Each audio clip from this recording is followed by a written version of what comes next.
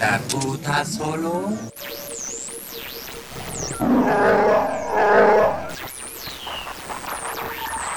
Luminous beings are we, not this crude matter.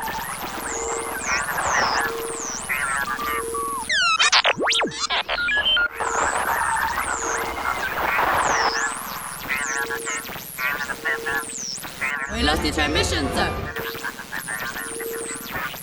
A communications disruption can mean only one thing. This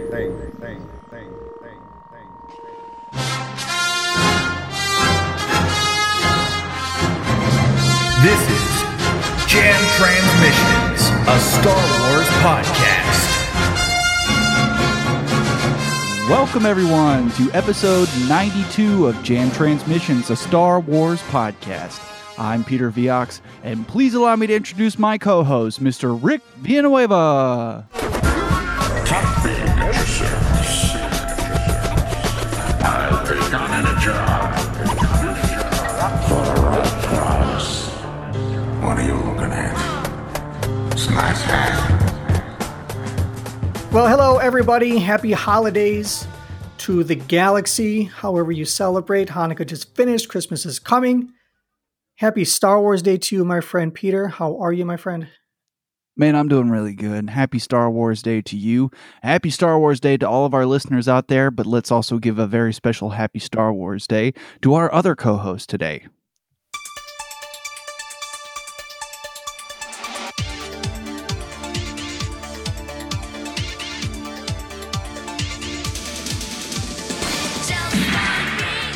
Joining us today in the pilot seat, just to my left, please allow me to introduce the one, the only, Miss Eden Gray.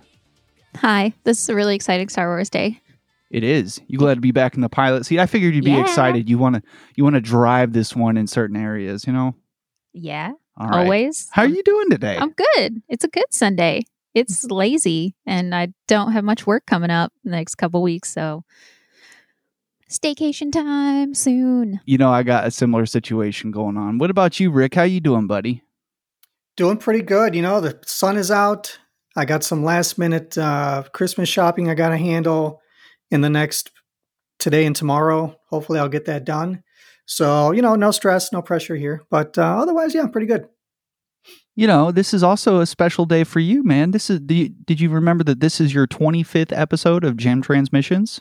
You know, I'm glad you brought that up, Pete. I really, really am. You know, He knew. It's hard to believe it's been 6 months. It's been half the year. Wow. And it's been every Sunday has been just wonderful and fun and cathartic and therapeutic and all the things that I wanted out of being involved in a community. And I'm so grateful that you asked me to come on. And here we are 25 weeks later, 25 episodes later. And I feel like we've hit our stride. So here's to thousands more Star Wars days to come. Yeah, we ain't going to stop, man. And it's been such an honor having you on board, man. And it's hard to believe that it's been 25 weeks because time really does fly when you're having fun. And it's just, it's like you said, man, every Sunday is a special day. Every day is Star Wars Day, but these Sundays, there's super special Star Wars days. And I love sharing my fandom with you and Eden and with everyone else out there, and they share with us. It's just great, man. I'm doing really good today. I'm feeling really great. We got a lot of great stuff to talk about today. And as Eden said, very, very special day. I see you making a face over there. Eden, you got something to say?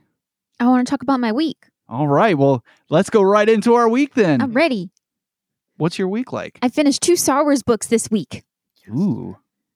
Yeah, I finished Light of the Jedi and Into the Dark, and they were both great. And I recommend reading them together. Or, at the same time. How do you challenge yourself? Read 2 books at the same time? They're very different. One is, adult novel, and one is a young adult novel. I can't say anything else. I'm not going to ruin anything, but they were quite good, and I liked them a lot. And I feel like even after finishing those 2 books, I still have only scraped the very tip of the surface of the iceberg of the High Republic era. Like those were two really great long adventures, sort of related. But I feel like I still know nothing. Each book mentions, places and things and events, and I'm like, I barely know anything about them, but I just finished 2 books. There's so much more.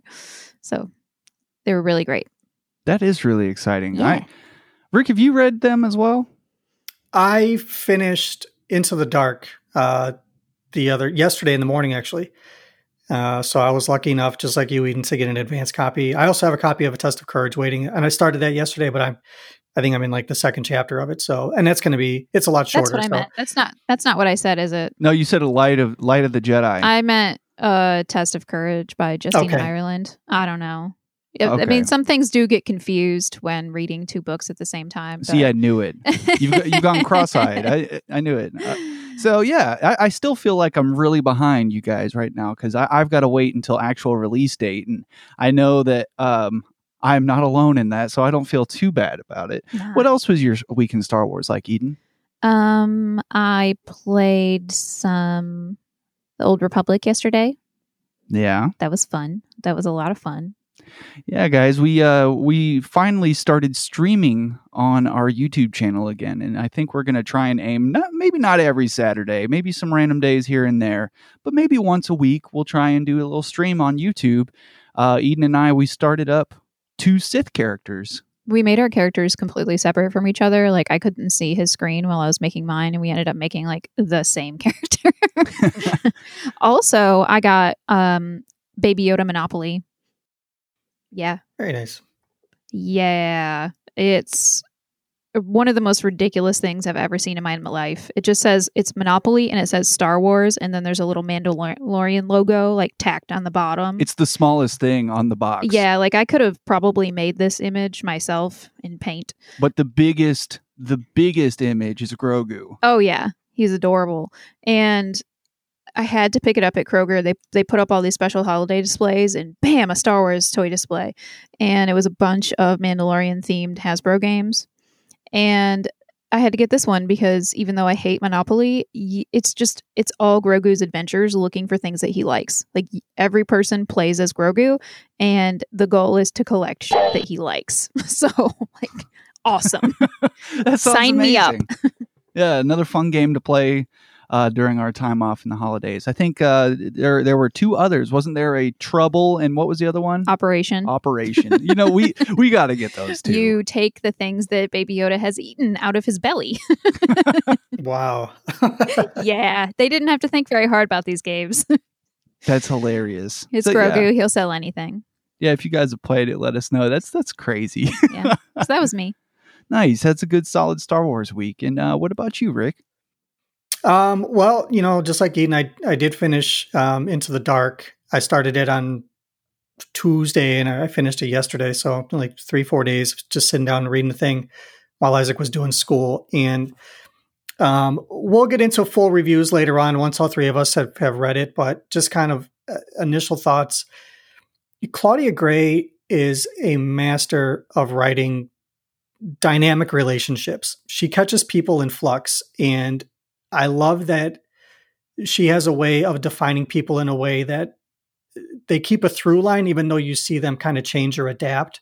The tone of this book was a little unexpected, but not in a bad way in the least. She touches on tonally, she touches on some things that I wasn't really expecting. And it was a really good book. So when everybody gets their chance to get their hands on it, I do recommend it. And anybody who knows Star Wars books, Claudia Gray is kind of the pinnacle of the authors anyway. So do yourself a favor and get yourself a copy of that when it comes out. And like I said, Test of Courage, I just started it yesterday.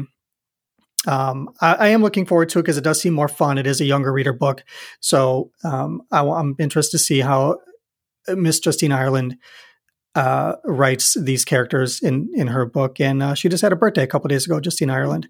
I loved that book. I'm sorry to jump in again, but there was a particularly ridiculous droid, and I I love them. Yeah, we got introduced to that droid in the chapter excerpts that we got. I love that J6 droid so much. Really? Yes. both of these books have characters that just from the excerpts that we've read, that I've read for A Test of Courage, and meeting J6 and how the droid is more, how was it Avon Staros is like trying to change the programming of the droid as they go along, and it's kind of adapt kind of its own ways. And then Into the Dark has I'm not going to say anything about the character, not even a name, but there's a character in Into the Dark that when first introduced, I was like, what the hell is this? And then by the end of the book, it was like, I absolutely love this character and I need more of this character. I have to say, I felt like that about several of them. So there's no spoilers in his comment. Like there were a lot of them. I was like, what the hell, Claudia Gray? But it all turned out great. Yeah. But there is just the one specifically where the introduction, I was kind of like, well, how the hell is this supposed to work for the rest of the book? And she found a way to make it work. So I'm not going to say anything more than that because spoilers. Other than that, other than the book reading stuff, since we didn't talk about our weeks last week, I managed to get the Black Series Beskar Mandalorian. I ordered mine from Skyward Fun, which I've ordered from before, and came in about a week and a half ago, almost 2 weeks ago now. And it's just Beskar Mando. Looks great. I'm glad I got it before the end of the season, just to kind of like have it to stare at while we're watching the episodes and stuff. And it's a pretty awesome looking figure. I can compare it to the first one where he was still wearing kind of the brown patchwork and stuff like that. So it's a really cool looking figure. And then they have him side by side with the little Grogu, half-inch tall Black Series figure. Yeah. It's just comical that they made it to scale, which is fine, but it's so tiny and the thing was like $10 or whatever. But that was about it for my week. I can't think of anything else we really got into. But what about you, Pete? What'd you get into? Nice. That figure, I want that figure too. So nice find on that one. As far as my week, aside from the streaming The Old Republic with Eden, we played that for over 4 hours on yesterday. And there were people in the chat the entire time, and man, thanks so much to everybody that came out and chat with us while we were playing. It was a real blast. Starting to explore Korriban a little bit, and learning a little bit about Sith sorcery and the assassins and what it was like being in the academy and kind of working your way up to becoming an apprentice, meeting the Sith species. It actually has a species, if you guys didn't know that much about the Old Republic. Before, the Empire comprises every species, but there is a Sith species as well. So it's kind of cool. And if you guys want to check that out, there will be a link to our YouTube channel in the show notes. But aside from that, man, last week, I know, like you said, we didn't talk about our weeks last week, but I did get Star Wars Insider number 199, the December 2020 and January 2021 issue. And I'm pretty excited about that because, you know what? I'm not completely left behind here. I've got a little High Republic content as well. There is exclusive fiction by Chucky Soul. And it's probably, I don't know, it's formatted kind of different. I don't know how many pages you would call it, because magazine pages are big and you can have it look a certain way, but there's a decent little short story in there, and it was kind of cool. Looks like this High Republic is going to take advantage of a very large world to examine its depth through different characters. What we've learned about in the excerpts about the Starlight Beacon and such, I think that there's room for hundreds and hundreds of characters for us to explore. So I recommend everyone that hasn't got a Star Wars Insider subscription yet to go ahead and look into doing that, because it's going to be coming out every month. And I think the next one's going to be Chucky Soul as well, but I don't know for sure. There's all kinds of other articles in here, like Ahmed Best interviews, stuff about ILM X Labs award-winning VR experience Vader Immortal, interviews with Ashley Eckstein and Sam Witwer and E.K. Johnston. And I mean, it's nice to actually hold this thing in your hands too. We live in a time where everything is digitized, and magazines and newspaper articles are all, read them on the tablet, read them on your phone. But like I've said several times on the episode or on the podcast, is that I'm a big comic book guy. I truly enjoy holding the paper in my hands, and growing up with magazines as a source of news throughout my whole life. It's just really nice to finally have a subscription again to something, and the fact that it's Star Wars makes it even more special. And highly recommended to everybody. And Rick, did you manage to get one yet? No, I have been to maybe 3 or 4 stores close to me that I've seen the magazine in previous to this issue, and cannot find it. Damn, I'm sorry to hear that. I'm pissed, but it's not a big deal. I thought about just buying a digital copy of it just so I can read the fiction, but I figured, I don't really see any. Better than I do, having read that one thing, but Eden and I have read some other things.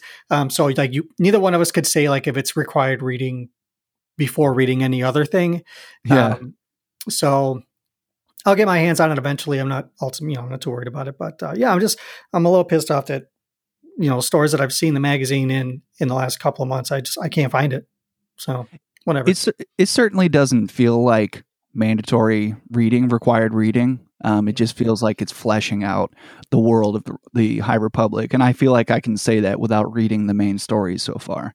But yeah, if you want to read everything, if you like you and I and Eden do, we like to get everything that we possibly can. So that's why I would recommend it, and to our listeners as well. But that's it for my week.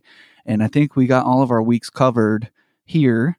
And what do you say we get into a little bit of news? We got a few things to talk about before we get into the meat and taters of the show. Yeah, a couple of news things, guys. We didn't really cover any news last week, but last week's show notes had all the things that we might have talked about. So if you're curious about anything you might have missed, you can go back and check episode 91's show notes for some things. This week, we're only going to talk about a few things. There were some bits, but only really a few that are notable as far as I'm concerned. We got an announcement this week about a High Republic panel that's going to be taking place on January 4th. It's going to be, I don't know if it's going to be a live stream panel or kind of a recorded thing, but it's going to be on StarWars.com and on the Star Wars YouTube page. It's going to be hosted by Michael Siglane and Kristen Baver, I believe. The 5 authors from the High Republic are going to be involved, obviously talking about the releases that are going to be coming out in just a few weeks from today, and any future projects as well. So one of the things that it said in the announcement is that there will be new announcements and new reveals discussed in the panel. So probably some more book announcements, maybe some more concept art, things like that. Things that they've been kind of feeding to us over the past couple of months is something that we'll get in the panel. So that is going to be January 4th, 12. I think it's at noon Eastern, 9 a.m. Pacific, if I have my times written down correctly. But either way, you can check it out. The article's on StarWars.com if you want to get more details about that. So, High Republic, just a couple of weeks away. It's one of those things now, I just want to get this off my chest. Like, I feel really fortunate to have been able to read something ahead of release, since everything is coming out, at least the first wave of it is all coming out within a few weeks of each other. We've got 3 books and 2 comics that are going to be coming out within a matter of 3 weeks, from one to the end of it. And then, series of comic books. So, I can see it, people falling behind kind of quickly with stuff like this if they do plan to read all of it. So for my part, I'm glad I got the chance to get the jump on some of it ahead of time. So there is one other bit of High Republic news that this one, I'm sure some people caught on to it, but it seemed like it kind of didn't grab a whole lot of attention. But there is a Chinese language book that is being released right now in chapters. We'll have the link to in our show notes to it, but the book is, let me pull up my notes here. It is called The Vow of Silver Dawn. And this was from an article from Jedi Bibliotech, which is a German, Star Wars book page. And in it, it is going to be following the story of a Padawan named Sean. The author of the book is credited to a pseudonym, and the pseudonym translates to His Majesty the King. Now, I don't know much about Chinese literature. If this individual is very well known, has written other things, I don't know. Intriguing nonetheless. Yeah. As of today, I looked it up on Wikipedia. There are 7 chapters of this book available to read. There are links to them. Again, we'll have a link to kind of the main site for this. They're in Chinese. But if I was able to look on my phone, and you can do like simplified translation. And I haven't read any of it yet, but they are available that way if you want to check them out. I'm sure at some point we'll probably get a full English version of this book. But back to Sean, it says that he is a Padawan who has a secret, and he is torn between his loyalty to his master, the Jedi Council, and his own interests. It will fit into the current canon, and it will kind of go into the relationships between the Jedi Order and some of the Outer Rim sectors. The most interesting thing about this book that I've come across is that this book takes place about 50 years before The Phantom Menace. And there is a date on the Wikipedia page. It says 82 BBY. We can speculate as far as like anything that's in Legends now that they can throw into that. I don't know how much of that will be involved. It seems like the point of this book being written by a Chinese author for a Chinese audience is to try to bring in more of the Chinese market into Star Wars. And if this is a way to be able to do that and kind of bridge the divide there a little bit, I'm all for it. I do want to read this, but I'll probably wait until all of it is available to read, since this is far removed from everything else that's being dropped in the High Republic space. But have you had a chance to look into any of this at all? No, but that's awesome. So I'm going to have to fire up Google Translate. I think, it's not always reliable, to be honest with you. Mm-hmm. But I think I'm going to do it a little different. I think I'm going to go chapter by chapter and then try and make sense of the bulk translation that it gives me, and then try to like rework it a little bit into something that makes sense to me. And what do you think, Eden? It's really exciting. Yeah. I don't have anything specific to say except, wow, that's awesome. I can't believe they're putting it out in that market of all the things. Like, I hope it works. I hope that it gains a big following and a lot of new audience and a lot of new people to join the conversation. And heck, I want it soon for myself. Yeah, that I agree with all that. But something else you said, Rick, just completely slapped me in the face. Did you say that this is part of the High Republic? Yes, this book is. Now, this is interesting. I was kind of looking it up. Back about a little over a year ago, there was an announcement that a Chinese language book was going to be coming. I think it was October of 2019. The announcement came, and then it just disappeared. And I remember it was something that I think I brought up with Tumbling Saber, recording with them back then. And this is it. So it is in the High Republic. We kind of, it gives us a better sense of, kind of what dates are as far as the High Republic is concerned. The idea that the High Republic ends with the fall of the Jedi, if we're going to call that its own separate era. It's very, very interesting. This could be something that if it isn't like widely popular, if a lot of people don't read this, with the Leslie Headland series, which is also taking place towards the end of the High Republic, there could be some overlap there. Yeah, man, that's kind of what slapped me in the face there, is that you said that it takes place 50 years before The Phantom Menace and that it is considered the High Republic. So that does kind of help us place where Acolyte is going to go. But it also begs the question, how much earlier is our books like Light of the Jedi and Into the Dark taking place, and like compared to this? So what is it, 200 years before that? So this would be 150 years difference, but still the High Republic era. That's pretty cool, if I'm getting my numbers right. Yeah, I mean, it's good to know that they're really willing to play with the idea of time in Star Wars. This book is kind of the catalyst for its own kind of sub era within the larger era. And I really hope that this does catch on, that people do catch wind of this book, because it's one of those things that you don't want to miss out. We're canon junkies. We want to consume all of it and kind of have that knowledge of it and just be aware of it. And it's very, very intriguing to think that they're willing to explore this part of that timeline. So, but yeah, like I said, we're going to have links to this. There was a video on one of the web pages. It's about 3 minutes long. They talk about the introduction of this story, why they wanted to have it written Chinese language. Kathleen Kennedy is in the video for just a brief moment. So it's an official Lucasfilm thing. So, don't sleep on it. Like I said, I haven't read any of it yet. I haven't really explored anything other than these articles. But if and when you do, let us know what you think. Amazing. Yeah. And last bit of news for this week, guys.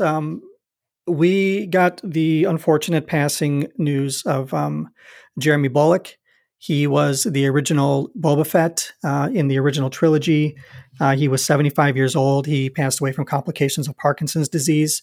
For a lot of us fans, Jeremy Bulloch was a mainstay at conventions everywhere. He not only was he the man, under the helmet, he built this reputation of being super friendly, just the nicest guy you want to meet. I've never met him, but just from all the stories that I've heard, he was more than willing to take time to spend and hang out with fans. I would see pictures. I've seen pictures of him on like Twitter this week where he was having dinner with fans, just groups of people, and sharing his time with his wife Maureen, and all of these people that came to love him as as himself and as the character that he was on screen. Besides Boba Fett, he was on screen unmasked as two different characters. He was Lieutenant Shekel, who grabs Princess Leia in The Empire Strikes Back, and he was Captain Colton in Revenge of the Sith for just a second.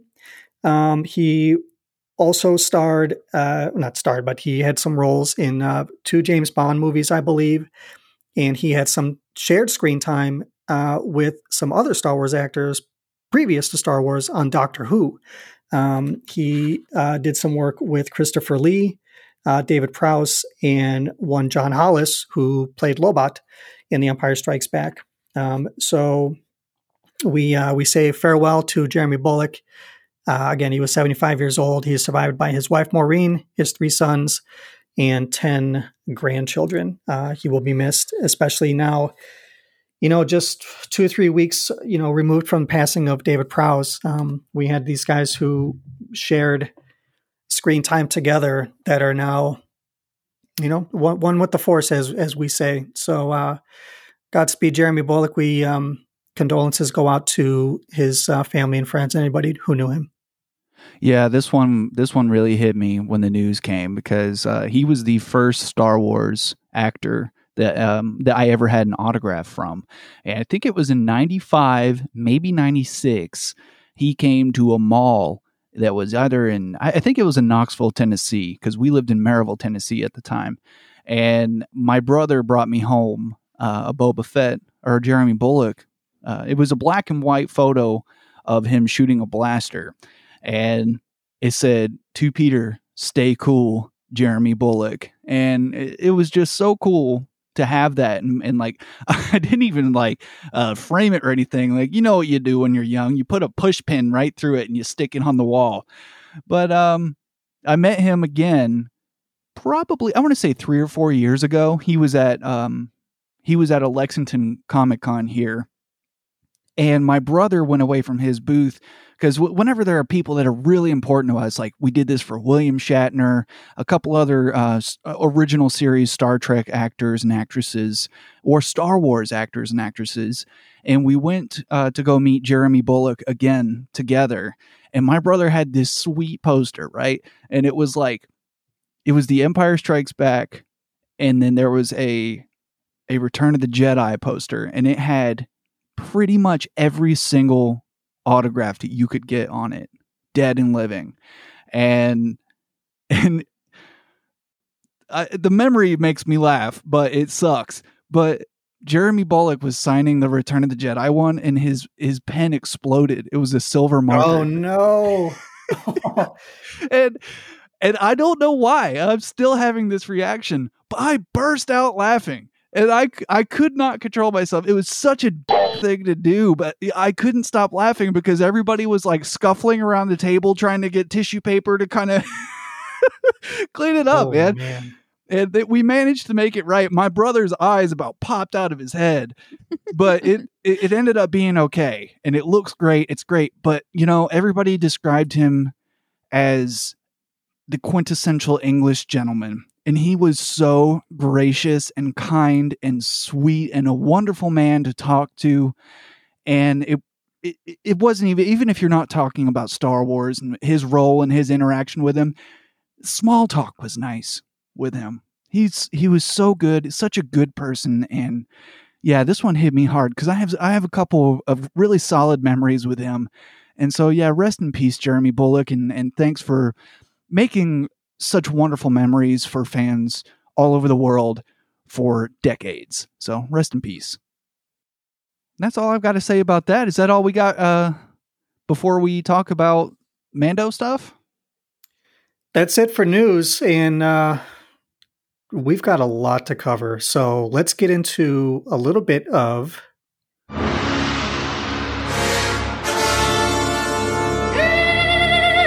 action.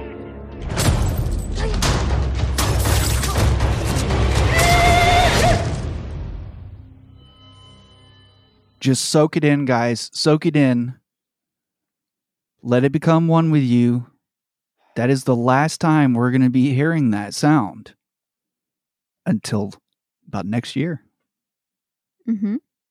And that is kind of sad because I love that soundbite. I know you do. I'm over here. I'm over here do. just like swinging my hands in the air while it's going. Like, oh man, it's just great.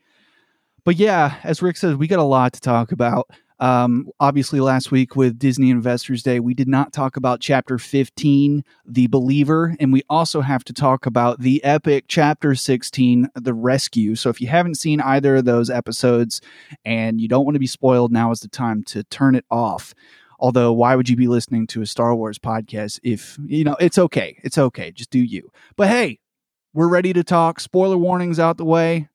Let's hit 15, even though it's kind of overshadowed by 16. But there's a few things to talk about. Who wants to go first? Why do we think it was called The Believer? you know what? I think that's kind of like, as most of these titles go, it's kind of a two-pronged thing. I think that's both Mayfeld and Din. Mm-hmm. They both, I've said this before about this season and in past episodes, there's a lot of transition of identity for these characters. And I think it's kind of both of them. So. Okay. I hadn't considered thinking about it as the Mando as well. Interesting. What else do you think, Rick? This episode, so let's go back to like episode 16 didn't happen yet. Chapter 16 hasn't happened yet. This was one of my favorite episodes, primarily because of the Bill Burr performance, speaking to Valen Hess in the officers in the officers' mess. That whole thing when they're talking about Operation Cinder and Burnin' Khan and all of that, just. I was enraptured in that moment. And, anybody else that has a podcast, spent a bunch of time talking about it last week. But for us, like, we've been kind of stewing on it. And I've watched episode 15 3 times this past week because at first I watched it alone and then I watched it with Cheryl and then I watched it with Isaac separately. So I had a lot of time to kind of sit with this one. Bill Burr he nailed this thing. And it's one of those things that a year ago, if you had told me that Bill Burr was going to give me one of the more moving performances in a Star Wars anything, you know what I mean? I'd have farted in your face and ran off, giggling because it sounds stupid. But here we are. And, not only does he, act the hell out of that scene, but he gives so much weight to kind of the state of the galaxy at the time and what it means to be a soldier. Ideas of PTSD and things like that. It was like a dagger in the heart, with a twist at the end. And then he shot Valen Hess, which I was like, cool. I mean, you kind of saw it coming. That whole scene at that table, the way that Pedro Pascal, his movements, he doesn't turn his head. He moves his shoulders like he still has the helmet on. It was wonderfully done. Pete, what did you think about episode 15? Oh, I thought it was great. I'm with you about the Bill Burr performance. The episode that I think it was called The Prisoner from season 1 was my least favorite episode. So when Miggs Mayfield showed up at the end, like we're going to be breaking him out on the previous episode, I was like, oh man, really? And then at the end of the episode, the first thing I said to Eden was, I can't believe that they made me like Miggs Mayfield. That's exactly it. Yeah. And I loved it. Yeah, that's how I felt about it. The other thing that really stood out to me in this episode, I mean, there were plenty of things that stood out to me, but I think the one thing that got me cheering the most was when he shot Valen. And that was incredible moment because Eden was kind of giving a play-by-play while it happened. When he started like twitching a little bit, she said, oh, he's going to crack. He's going to crack. And I was sitting there watching him and I was like, he's going to shoot this guy right in the fucking chest. And I'll be damned. When he did it, I cheered. It was so awesome because I can relate to that because I've got a lot of seething anger built up inside me over a lot of things. And, I deal with that. I'm still a good person, but I hold grudges. And, if you don't like that, whatever. But there are certain situations and people that I do not talk to because it might escalate to something like I would freak out. Like if I had to face certain things. And I'm being very vague about this because I don't want to get into it, but I really identified with his performance, with what Mayfield did right then and there. It felt great to watch that, all of that emotion come out. And I think he said just dealing with some stuff. And so that was a great thing to see that represented on TV. It was a lot of fun seeing that. I really enjoyed watching Pedro Pascal without the helmet. Acting like he still had the helmet on. And like you watch him and you can see the helmet that's not there in the way that he moves his head. Like it was delightful, but also like really just jarring at the same time. I really liked being able to see our little rescue team coming together, like Boba Fett flying, the badass, and our two badass ladies, Cara Dune and Fennec Shand, just rocking shit up. Yeah, I'm really happy with the crew that he's assembled. Yeah, you were talking about the helmet thing. I'm sorry to take it away from the crew because they're awesome, but I think we're going to really be talking about that a lot in the 16 as well. But he was just pretending like people couldn't see him, and it was so fucking funny. Like, I don't know if you all have seen Grandma's Boy. It's a Happy Madison film, but there's a guy called JP in there. He dresses like he's in the Matrix, and he's so separated from the world. He believes he's a robot, and he pulls his trench coat up over him in the hallway to like hide up against the wall, and is just confused when people can still see him. It just kind of reminded me of that situation. He's like, "Oh, I'm not here. You can't see me. Wait, oh, he's talking to me. He can't be talking. How can he see me?" It just.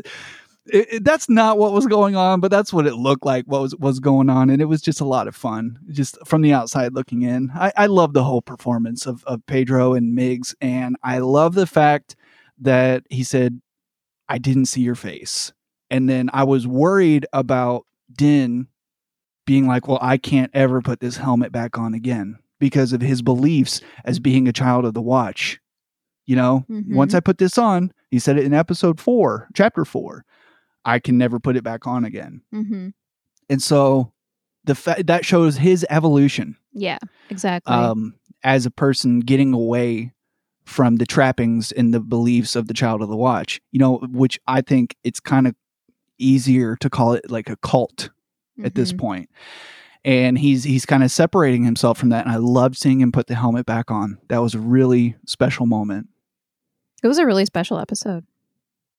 Yeah. I wanted to say too that scene at the table with Mayfeld and Din, that scene doesn't work unless you have an actor like Richard Brake playing Valen Hess against them.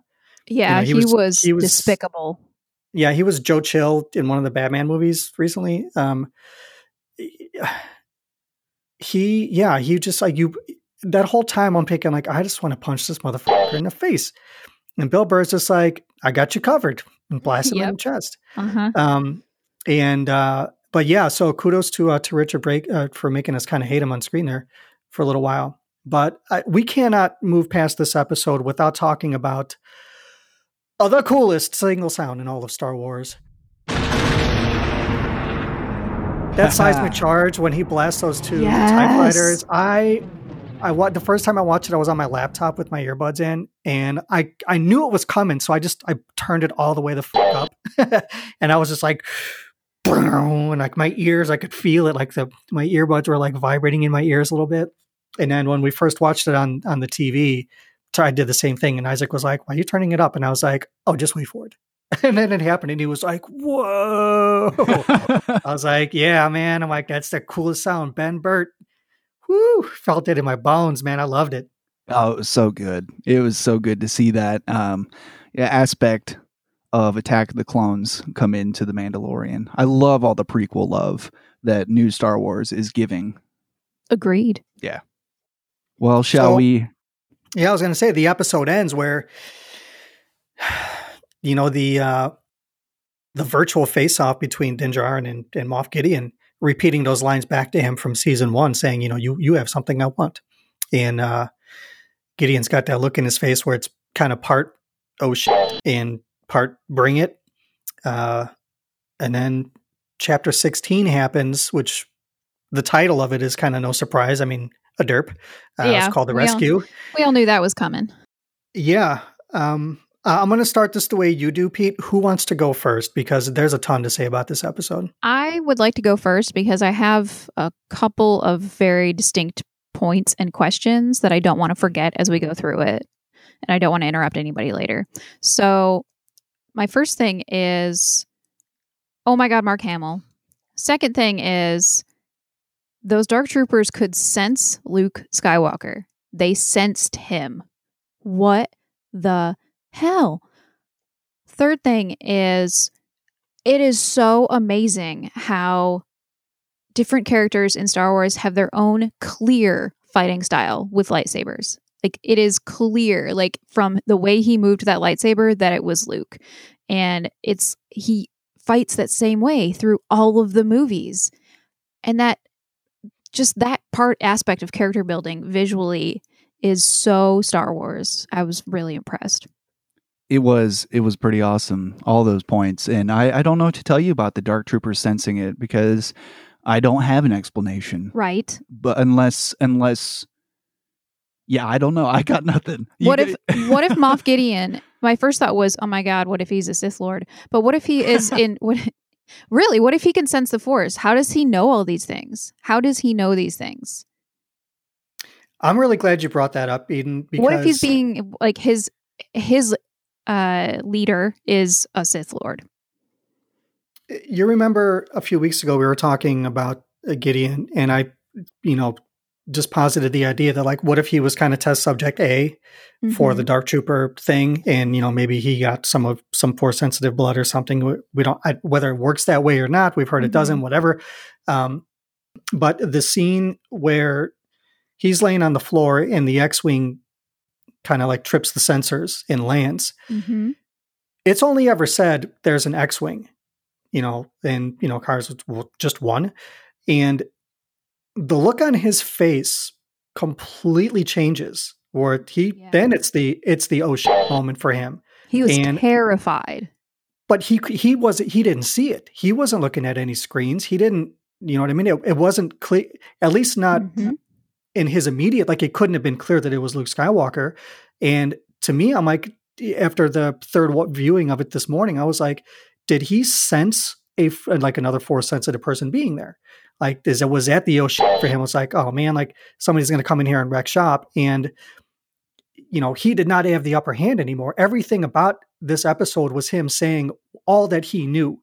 He was one step ahead every step of the way, even after he was captured. By saying, when Din bests him and he says, this could be interesting, because he knew that Bo-Katan would never accept the Darksaber out of combat, even though she does strangely in Rebels.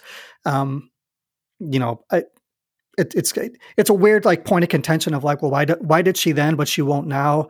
Maybe it's because she doesn't consider Mando like a purebred Mandalorian. Maybe. And Did she Sabine take it was. Didn't she take it from Sabine? Maybe She it's did. because Sabine wasn't an adult. Well, she's also a Mandalorian, though. That's the Yeah. difference. Another aspect of that is what if Gideon is somehow controlling the Dark Troopers? Like, what if they're connected? Is that how he knows everything that's going on? Because they know everything that's going on? It's just such like I have no idea what's going on there. I'm kind of on a different wavelength than you guys when it comes to that. Okay. I don't think that he is force sensitive. I think the reason he would be afraid of a single X-Wing coming in is because he is part of the Empire, and the Empire knows about the single X-Wing that blew up the Death Star, and everybody knows about the tale of Luke Skywalker. His name has made him bigger than he actually is. You know, that's also an arguable point. But he knows what a single X-Wing is, and he comes in a real time, like a real crazy time, and then he knows that the droids are stopping, and then they are getting crushed, which nothing should be crushing them. Even Din had a hard time with just a bit of pure Beskar to kill one or to destroy one. I don't think he's force sensitive. I think that he's just extremely smart, and he's able to connect the dots in a real great way, and he's a manipulator. But if you guys don't mind, I kind of want to. I want to. Go ahead. I want to say how this episode affected me, because I have never ever been affected by a piece of fiction in the way that this episode affected me. Ever across any media, ever. When Luke Skywalker, when it was like right when it was revealed, when you saw the black hand, that's kind of when it did it for me. Or when you see the green lightsaber come up, that's when I was before that, I was like, could it be Luke Skywalker? Oh my God, it's Luke Skywalker. And then you see the green lightsaber, and then I took in this breath that I don't think I let out until the end of the episode is what it felt like. During the Luke Skywalker stuff, I started to cry. Like when he was coming through there, because I could not freaking believe it. And it was so special and amazing. And with all of that emotion going on right there, then it was time to say goodbye to Grogu. And then I started to cry even more, than that. And I had my hands covering my face, and I did not take my hands off of my face, and I did not breathe very much until after the credits were done. And we'll talk about that in a minute. But Eden can attest this. I got up, I poured myself a triple shot of bourbon, and I started smashing drinks, and I did not say a word for at least 30 minutes. Is that right? At least. I was surprised initially when, I react very physically to TV, movies, things like that. And I had my hands on my face, like Home Alone style, most of the episode. And I glanced over at you, and you did too. And I was like, what? Peter never has, he's always just sitting there like a statue, like absorbing the whole thing intensely. So, and then it just went from there, and I had, Guys, I was uncontrollably sobbing during that 30 minutes. Pretty much. I could not control myself. My eyes were bloodshot. That episode did too much to me. And it's a memorable feeling that I will have for the rest of my life. Nothing has ever impacted me as a piece of fiction like Chapter 16, The Rescue, has done. And so I don't know whether to say it's the best thing ever, but it's the most impactful moment in Star Wars for me since some of the Han Solo stuff in the sequel trilogy. That stuff touched me a lot for some personal reasons and made me cry in the movies a lot. But this did it for me. What kind of reaction did you have to this episode, Rick? This episode was a lot. And each of the 3 times that I've seen this episode now, I've had varying reactions to it. So the first time watching it, I'm sitting, Isaacson's doing his school stuff Friday. I got the laptop open. I'm like in a separate room. And the whole scene where the Dark Troopers are like punching the blast doors, I like realized that my heart was pounding because you knew something was coming up. There was no way those things were going to get through that door because then, like Gideon said, they were all going to be dead. And I'm just like, I put my hand in my chest, like I was saying the fucking Pledge of Allegiance, and I was like just pounding my chest. And then you get the little klaxon sound, and then the X-wing comes in, and I was like, son of a bitch. The one thing I said I didn't want this whole season, or like midway through the season, Here it is.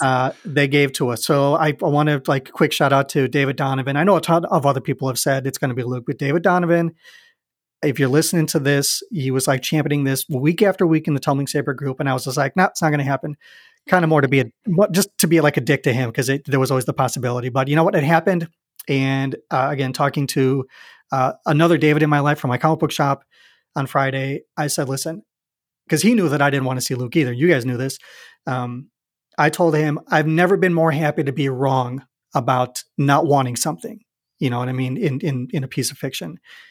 So I love the reveal of Luke, that we don't see him come out of the X-Wing. We see him on like a colorless screen. So like, you don't know it's a green lightsaber right away. You just see it's somebody in a cloak with a lightsaber.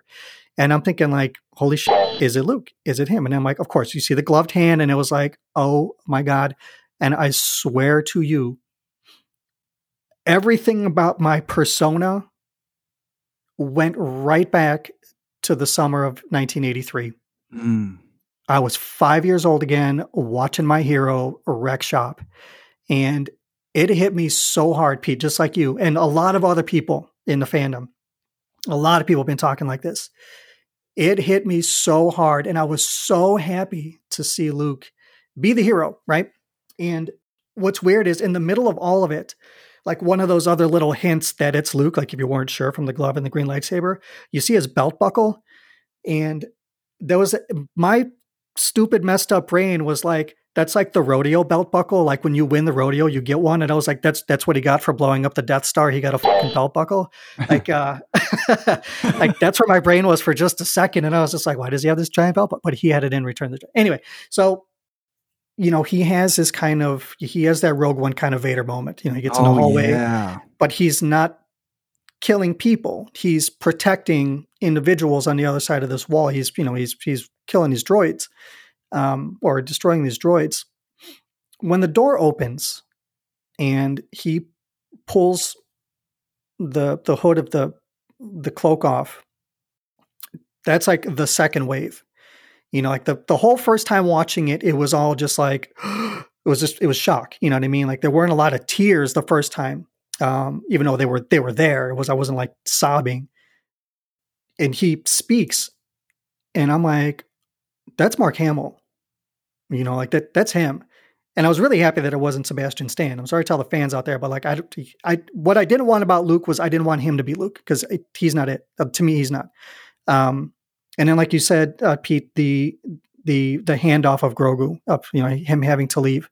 Now, the second time I watched it with Cheryl Friday night, we went out Friday. We drove like 2.5 hours away to go see this crazy Christmas light display in like downstate Illinois. And it was great.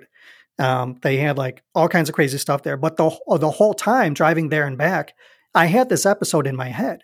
And I was having these just like bursts of emotion of like, that was real. Like this thing happened. She hadn't seen it yet. No, neither one of them had seen it. So I couldn't say anything about it. And so finally she asked me, she goes, did you watch The Mandalorian this morning? And then it's like, I just felt like my heart just went like, and like, just like overwrought with emotion. And I thought I was going to start crying driving. And I was like, yeah. And cause I had to kind of stay stoic and not give any hints. And she was like, well, how was it? And I was like, we'll talk about it later. And I said, there's going to be a lot to talk about. So we see the thing, we get home. It was probably about 9 o'clock, 10 o'clock, get Isaac to bed. And then about a half an hour later, she says, do you want to watch it again? And I was like, yeah. I'm like, just be forewarned. I'm like, the show's going to be on screen, but I'm going to react. I know I am. So we get to the scene where just when the X-Wing lands, I'm a blubbering mess. I got snot coming out of my nose. I'm just like, because it's coming. I'm just soaking it all in. I'm just like, I'm weeping. And she's looking at me like, oh my God, are you okay? And I'm like, like an idiot. I'm smiling, but I'm crying. And I'm like, yeah, no, I'm fine. And anybody who saw the Steele Saunders reaction video, like that's how I was the second time around. It was just like hysterical laughter and crying at the same time. It was the weirdest thing. And the episode ends and she's like, are you okay? And I said, yeah. And I said, you know what? The excitement of seeing Luke on screen wasn't necessarily the big emotional punch for the episode for me. And I'm going to get really, really personal here for a minute. When he is handing Grogu away, when he picks him up and then takes the helmet off and Grogu touches his face, that scene for me, you guys have heard me talk about my relationship with my dad and his passing a few months after Return of the Jedi came out and why that movie is so special and important to me. The redemption scene with Vader and Luke, let me look on you with my own eyes. All of that stuff just always hits me right in the heart every time I watch it. This scene,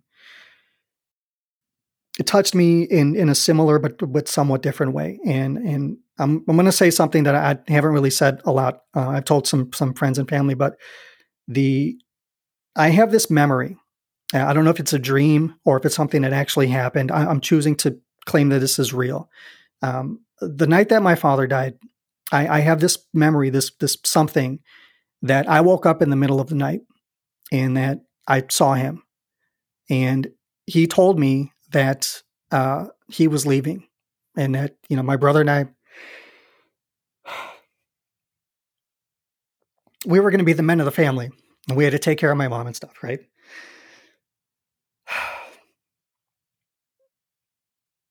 That, he had made his decision about what he was going to do. And anybody who listens to the show or listened to Forest Fest a few months ago, my father committed suicide after some mental health issues and other things that were happening. So the handoff from Din to Luke wasn't just sad because the child was leaving him. It was Din having to come to terms with the idea that he could not provide the life that the child needed, that Grogu needed, that he was going to be better off in this other circumstance. And it made so much sense to me on this personal level, and it destroyed me. The second time watching it, the first time it not so much, but the second time it hit every tendril of my soul. And it's one of the reasons why I love this stupid space fantasy saga so much is because there are moments like this throughout all of these stories. Even, the EU books, as goofy as they can be, they have moments like this that speak to each of us and all of us on an individual level that makes these stories so relatable, even though they're not real. But this scene brought me back to this memory that that may or may not have happened. And it brought me like a different level of understanding. I had come to grips with my father's motivations as far as his passing are concerned a long time ago. It was, those were demons that I wrestled for years. I was angry for a long time, but I made my peace with it. And then this episode comes up and I get to see my hero on screen in every way that I imagined him to be. I didn't need this kind of Luke in the sequel trilogy like a lot of people are arguing about online. It's stupid. Your arguments are, to me, that I don't care about any of that. The Luke that we saw in this episode of The Mandalorian was the Luke that always existed to me because that's where he lived in my imagination. He was doing this stuff after Return of the Jedi. I never needed to see it until I did. But the emotional side of that gave validation to the way that I felt about my father and this memory that I may or may not have. And it made me understand things differently about, a really, really dark time in my life, in my family's life. but I'm grateful for it. In every bit, in every sense of the word. I'm so glad that this was something that was on the screen for all of us to share. And it's, like I said, I watched it again this morning with Isaac, and it was a different reaction. I wasn't openly weeping, and I wasn't shocked like I was the first time. I still welled up a little bit, but this time I got to experience it through Isaac's eyes, and seeing the way he reacted to it. Because at first he was like, "Is that Cal Kestis?" And like he looked at me, and I was like, "That's his Jedi." Right. And, to that end, I'm really glad you said that. On Friday, when the episode came out, that's the anniversary date from when we saw Rogue One 4 years ago. Now, Pete, I remember one time writing into the show or sending a voicemail in talking about the memory of Rogue One, because that was Isaac's Vader. He was scary. That hallway scene, that was his Vader. I remember that. This is Isaac's Luke. You know what I mean? Like, and I'm so happy for him that he has this at this time in his life, and other kids that are watching this show. Like, that's how they get this hero. That's how they get my hero. That's how they get our hero on the screen. It's different, but it's the same. It's the next evolution of this character, even though we know ultimately what his end is like. So, pardon my ramblings there, but like there was so much packed into this episode emotionally, especially just those last 4 or 5 minutes of it. And boy, am I really glad that I have this platform to talk about it. Because for the last day and a half or so, a lot of it I haven't really said openly. Cheryl and I have talked about it, but she understands the personal side of it. She doesn't have like the geek side of it the same way that I do. You know what I mean? Like, she's in it because I'm in it. Even though, she enjoys it just as much as I do, but like, it's different. I grew up with it and she didn't. So,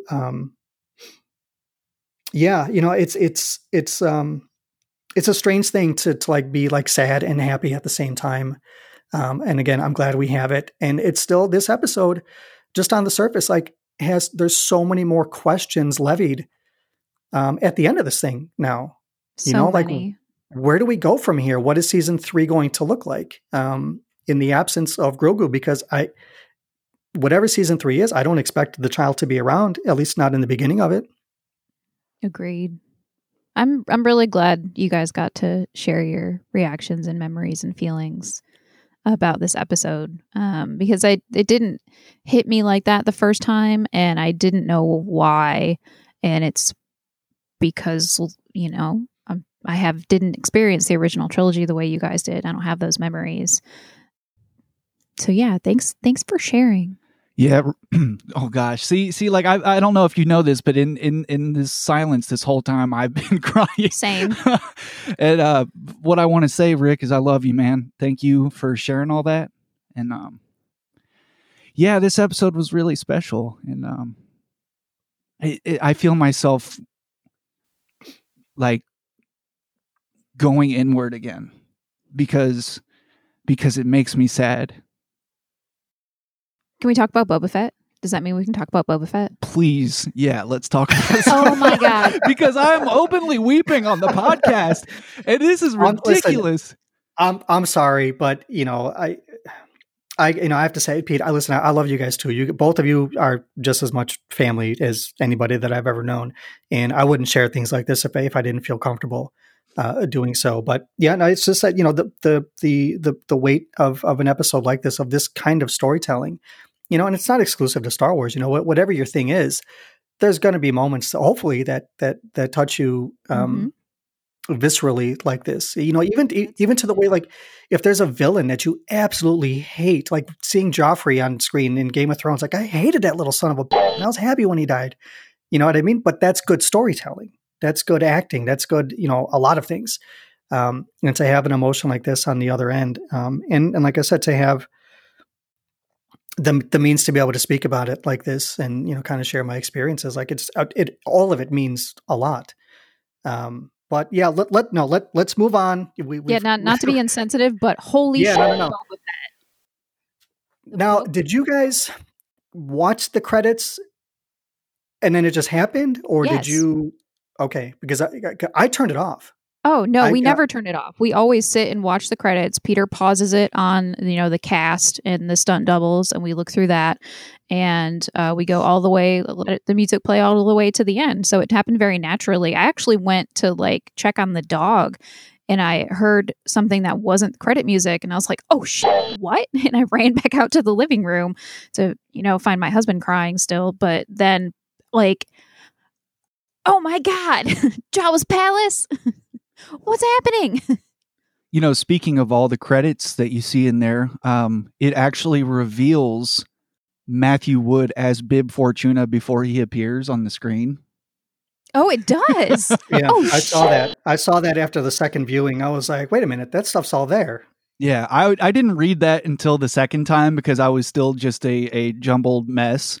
But once it finally came on the screen and you saw Boba, or you saw Bib Fortuna, that was pretty exciting. Jabba's palace looked great, and then you get the Gamorreans and everything, and then people getting shot and coming down the stairs. It's all just it's poetry. It rhymes. The shadows, the shadow that is clearly Fennec Shand coming down the stairs, and then who's coming next, and then Boba Fett's silhouette is shadow on the stone wall. Perfection. I'm glad that we got another McClunky out of this one, because that is Greedo's last words. We did that was pretty much, that's one of the only words of Huttese that I know. But as soon as he said that, I was like, you said it. You're gonna die. That's the word you say before you die. So that was a lot of fun. I want to know what kind of alcohol Fennec Shen just went in. Spotchka. Oh yeah, I guess it is. It's gotta be Spotchka. Yeah. She sniffs it. Of course you have to. You don't know how long that's been sitting there, what's been done to it. So you just got to sniff it, and then she just gets real comfy up there. And they are a fantastic team that I never knew that I needed. And the book of Boba Fett, it's more like the empire of Boba Fett. He is going to rule all. I'm so excited. Yeah, it's pretty exciting. What do you guys think we're going to get out of this?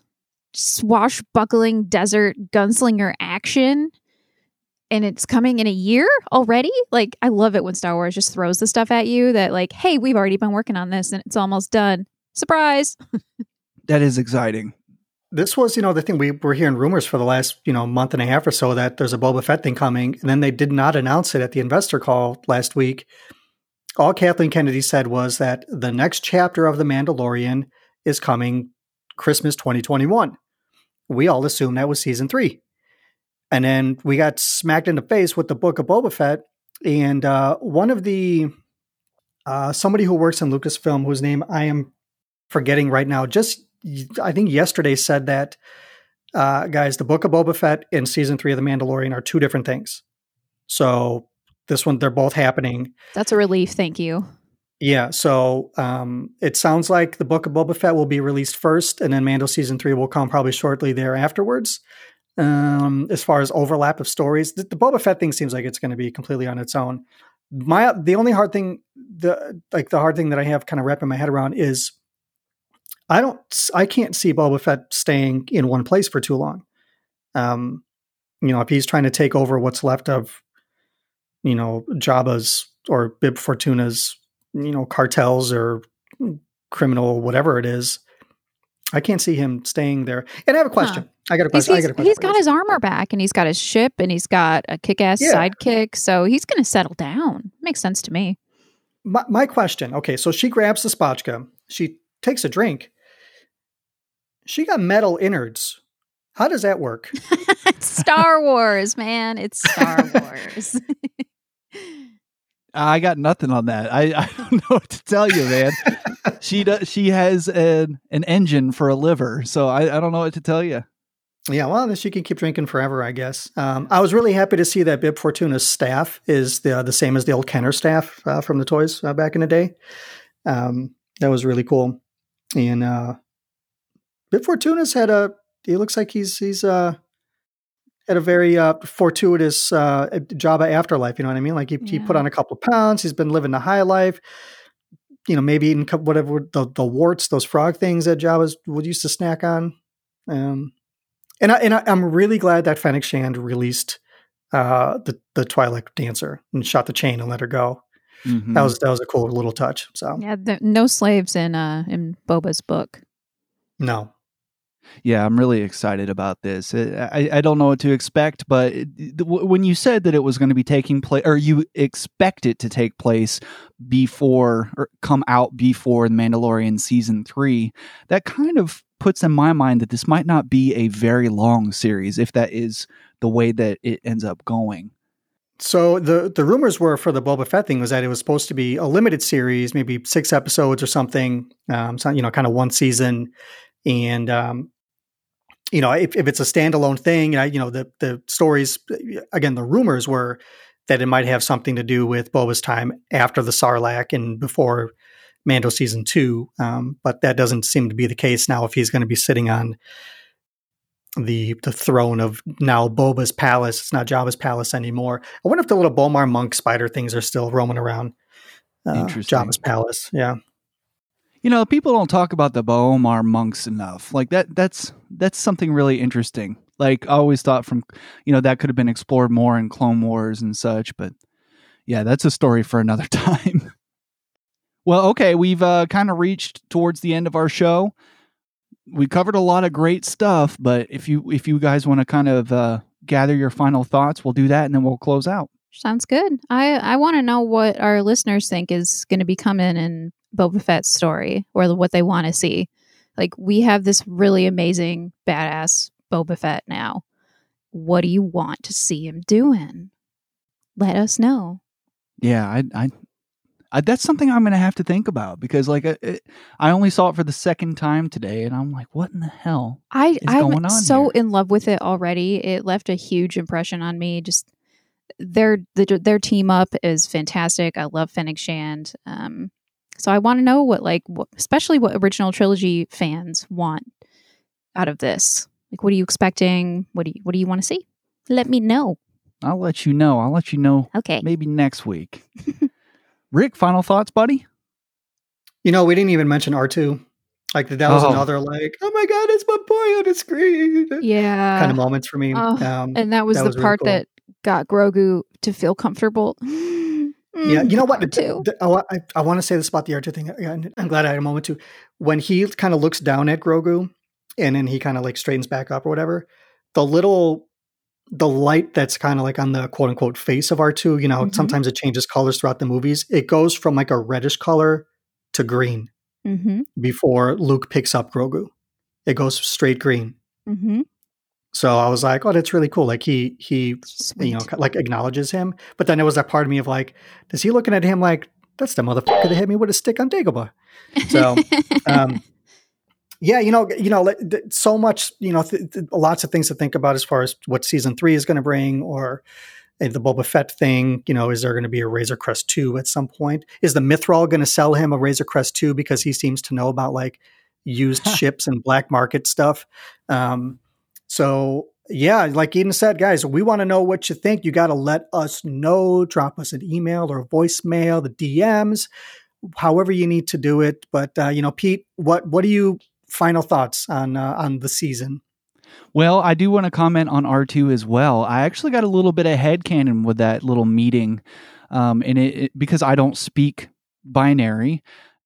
Here's the thing: I think that he looked down and had a moment of recognition and then wobbled back and forth because I haven't seen you since I saw you on Coruscant.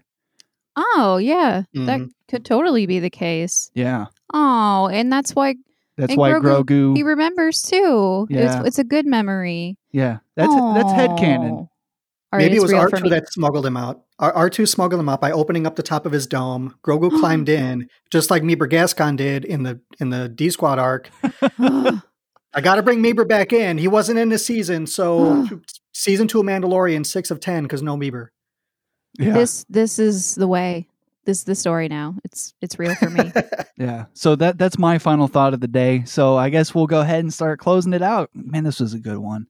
But yeah, here are some of the ways that you can interact with us, guys. You can follow Jam Transmissions on Twitter at JTComlink, where we retweet other great shows that you should be listening to, plus the big news of the week. We also post pictures of our acquisitions, polls, now live streams, and topics for upcoming episodes. And we're going to have to figure out what we're going to talk about next week because there is no Mando, but we're going to figure that out in a little post-podcast meeting. So be on the lookout on JTComlink to find out about that if you want to write in. But now, as for our personal accounts, Eden, are you still on social media strike? I am. It's been really great, actually. Every time Rick mentions rumors, I'm like, oh, I had no idea. And everything comes as a complete surprise, and it's really enjoyable. So, yeah. Right on. That's it. So if you want to get in touch with Eden, you got to send in some Comlink chatter, and whether she's going to be on the episode or not, I'll make sure it gets her way. Now, as for me, you can find me on Twitter at Wookie Venom. And how about you, Rick? Where can people find you on social media? Guys, you can find me at Cad Bane's Bounty, where the last couple of days I've been curled up on the floor, just collecting my thoughts about everything that happened this season. It was a roller coaster, like Hal Hickel said.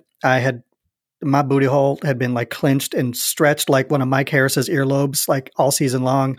And it's been a ride, guys. But we want to know what you think, what your thoughts are for the upcoming season 3, or really anything that's going on in Star Wars, guys. You can drop us a voicemail or an email. And Pete, where do the good people of the internet do that?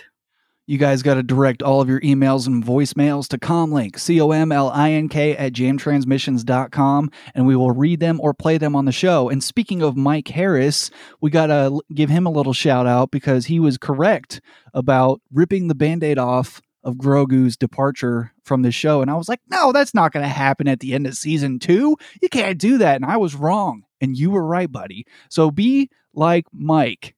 Send in some voicemails and emails, and you might make me wrong too. And that's a lot of fun. A lot of fun to be on that side. So Nice. if you guys want to help us out, tell your friends about the show so that we can keep on building our corner of the community and continue to make this show the positive listener interactive podcast that we intend it to be. Just tell them to go to jamtransmissions.com, or they can find us on most podcatchers and definitely on Podbean, Google Podcasts, and Apple Podcasts. And if you all miss any links to any of the news that we mentioned on the show today, they'll all be in the show notes. And that's going to be it for our 92nd Star Wars Day. We hope you all have enjoyed the show today, and we can't wait to hear from you next time. I say this to all of our friends and listeners out there, as well as my co-hosts, Rick Villanueva and Eden Gray. May the Force be with you. Always. And with baby Grogu.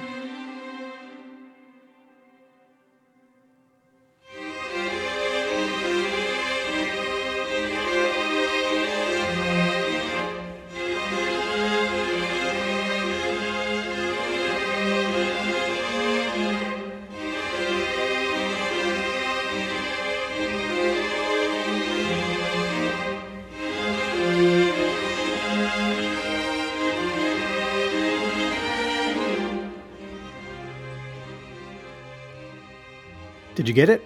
Wasp crisis averted. Dude, while you were talking, I jumped out of my chair and my headphones went flying across the room. He came right for me. He did. He came flying right for your head. And I was like, oh boy. And then I ran off like a little baby. And Eden had to kill it. I took care of it. That's what I do. I have spoken.